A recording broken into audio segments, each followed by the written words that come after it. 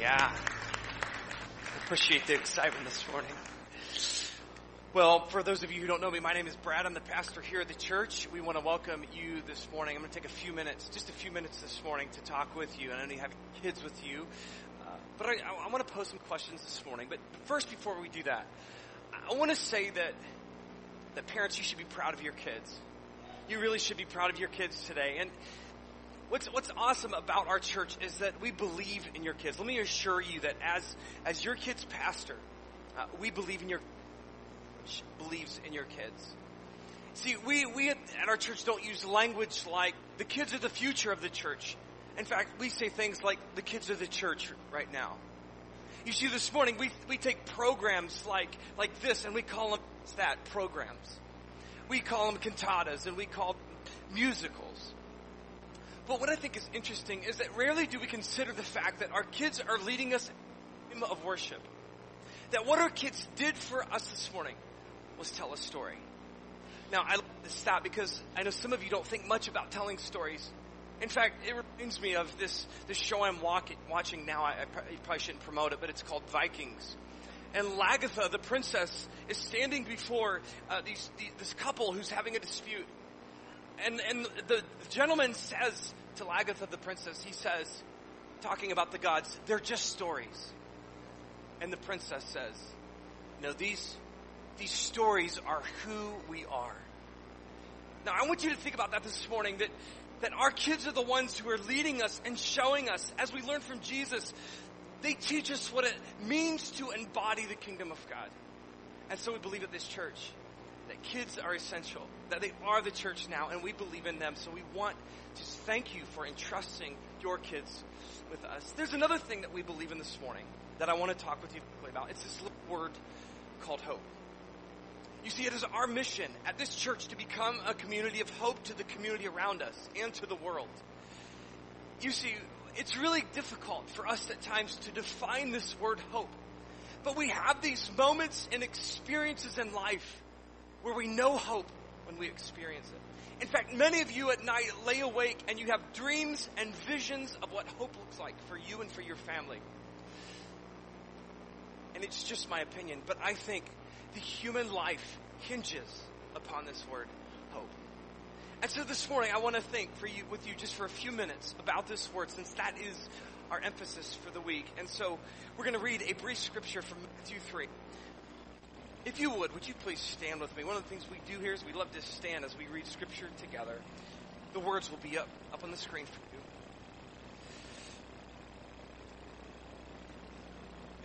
John the Baptist came preaching in the wilderness of Judea, saying, repent, for the kingdom of God is near. Well, those are hopeful words, repent.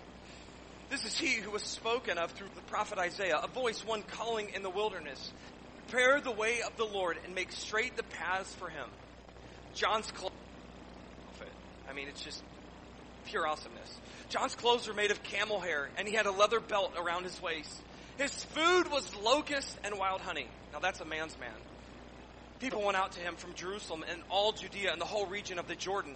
Confessing their sins, they were baptized by him in the Jordan River. But when he saw many of the Pharisees and Sadducees coming to where he was being baptized, he said to them very kindly, you brood of vipers, who warned you to flee from the coming wrath? Produce fruit in keeping with, there's that word again, repentance. And do not think that you can say to yourselves, we have Abraham our father. I tell you that out of these stones God can raise up children for Abraham. The axe is already at the root of the trees, and every tree that does not produce good fruit will be cut down and thrown into the fire. Words of hope, my friends. I baptize you with water for repentance, but after me comes one who is more powerful than I, whose sandals I'm not worthy to carry. He will baptize you with the Holy Spirit and fire. Now hear this. His winnowing fork is in his hand, and he will clear his threshing floor, gathering his wheat into the barn and burning up the chaff with unquenchable fire. This is the word of the Lord. Thanks be to God. You may be seated.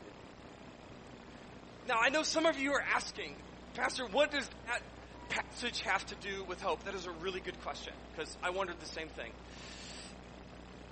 But I just want to ask you a few quick questions.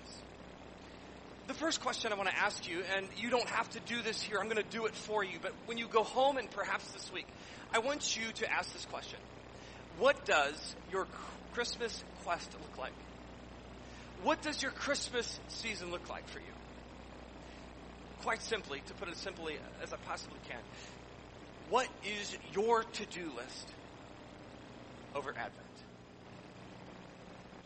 You see, I've never done this before, and this is the first time I did it, but here was my list that I made, my to-do list for this Christmas. And here's what I came up with. I love it. My list looks like this.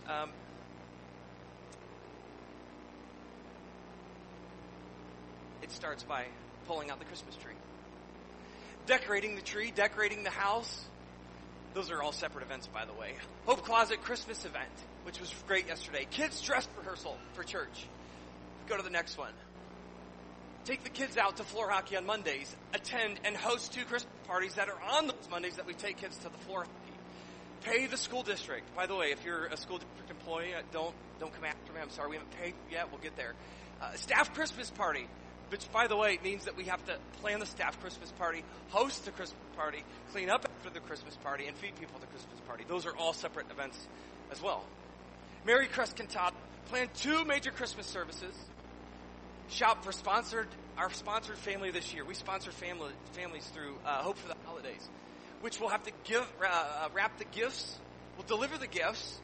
We have a Christmas karaoke night, which y'all should be a part of. It'll be a good time. Shop for Janelle, which, thanks Amazon, you'll make that easy. Read Advent readings and devotions with kids. Wrap gifts. Prepare and preach Christmas Eve service. Have Christmas Day. Then we've got Prepare and Preach Christmas Day service. Travel to Ohio Christmas Day following Christmas service for Christmas with family. Wrap gifts. That's always, I don't know why, but a lot of wrapping gifts. Eat too much. Spend time with family. Watch football. Unwrap gifts that I've wrapped for myself. Spend time under the mistletoe with Janelle. Woo! Yeah! And somehow try to find a breath after that. That's my to-do for this year. So my question to you is, what does your to-do list look like? The other question I want to pose to you is this. What do you want your Christmas Day to look like? What do you hope for on Christmas Day? And maybe we could take that question just a bit deeper. Not just what do you hope for on Christmas Day, but what kind of relationships do you want to be part of on Christmas Day? And perhaps the question that I really want you to answer is this. What kind of world do you want to live on and live in on Christmas Day? What kind of world do you want to be a part of that your family can live in on Christmas Day? That's the question that I want to ask you this morning. And I would love for you to do this exercise. It's so helpful. Here are my hopes and dreams for the world on Christmas Day. I dream that everyone will have a Christmas meal. That people around the world will cease to know what hunger feels like for just a moment. I dream that all people will have a place where neighborly love repudiates loneliness. I dream that families estranged will somehow be arranged by forgiveness and wholeness. I dream that single parents who are desperately struggling to make ends meet will be met with abundance to meet Christmas expectations. I dream of a world where racism is reconciled by love, where intolerance becomes inebriated by grace. I dream of a political world, if that's possible, where politicians and pundits quit belittling each other and start being examples for our children, our country, of what it means to be a good citizen.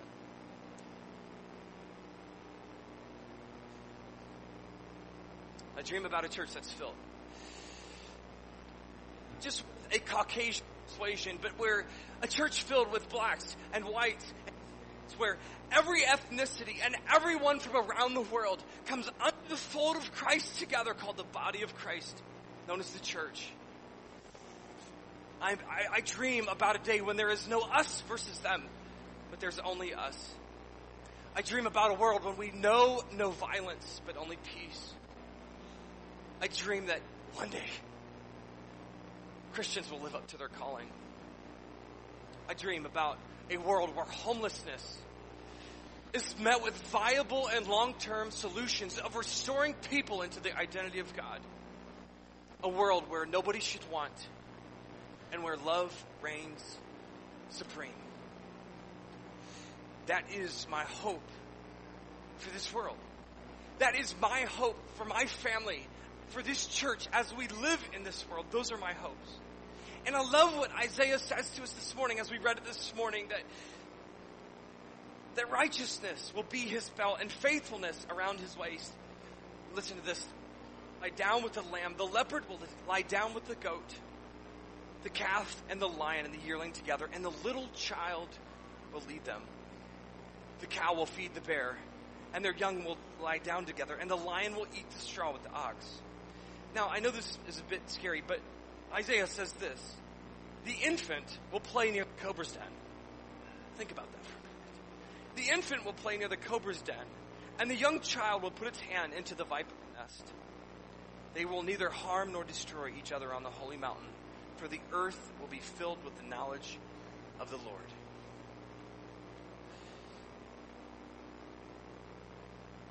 This morning I'm trying to think just a bit differently with you about Christmas. You see, I know often pastors get up and they say, you need to remember the reason for the season. We should just kind of cut that line out. It's pretty old. But what if I said to you this morning that I'm not asking you to have less of Christmas. I'm actually asking you to have more of Christmas. That I'm asking you to have bigger hopes for the world. Dream bigger dreams for the world. And then somehow align our lives with those hopes and dreams. You see, it's not just about Christmas. But it's about this weird word that we saw multiple times in this passage this morning that make many of us cringe, this word repentance. You see, here's what I think repentance is. Repentance is not about being sorry, as we've so often been told, but it is a reorienting of our life's habits towards the world's hopes. Can you hear that this morning? If you hear any kind of the main point that we want you to get, that repentance that John talks about is about reorienting your life's habits towards the world's hopes. You see, God has hopes for his world. And when we can reshape and reimagine and reorientate our lives towards those hopes, we are living a better Christmas. And so the third part to the exercise, I've asked you to make a to-do list. I've asked you to give us your hopes and dreams for the world. But then I want you to go back and I want you to work backwards for just a moment. You see, I began to realize as I looked at my hopes and dreams of the world, there were only 4 things on my to-do list this Christmas that actually tied in to those hopes and dreams. Hope Christmas Closet, where we clothed 109 families. We ministered to 109 families. That's right. We'll be shopping for a family that we're sponsoring with our small group. Who is a single mother, by the way? Delivering gifts and reading devotions with my children. About 4 things on my whole to-do list. Actually, my hopes and dreams for this world. And so what I'm asking you is not to have less of Christmas, but actually have more. That you would have more joy, more love. There would be more peace. There would be more Christmas. To reorientate our life's habit towards the world's hopes. That is the hope that we have for the world. And that is my hope that we have as a church together. Let's pray. Lord, we give thanks for this wonderful opportunity for us to see our children lead us in worship. Where they get to tell us a story about a world of love and peace, breaking the brokenness that binds each of us. Lord, teach us what hope looks like. May we take just a few moments this week to down and look at what we have to do, but then somehow align it with what our hopes are for the world.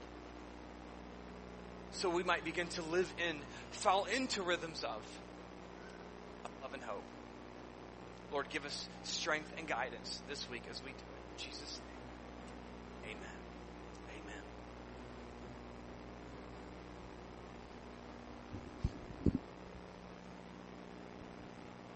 Would you please stand and join me as we close in prayer together? Please say this with me.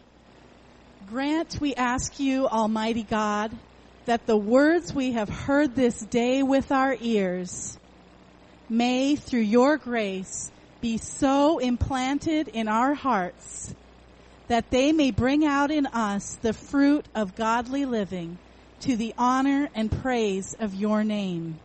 Through Jesus Christ our Lord. Amen. Go in peace. Merry Christmas.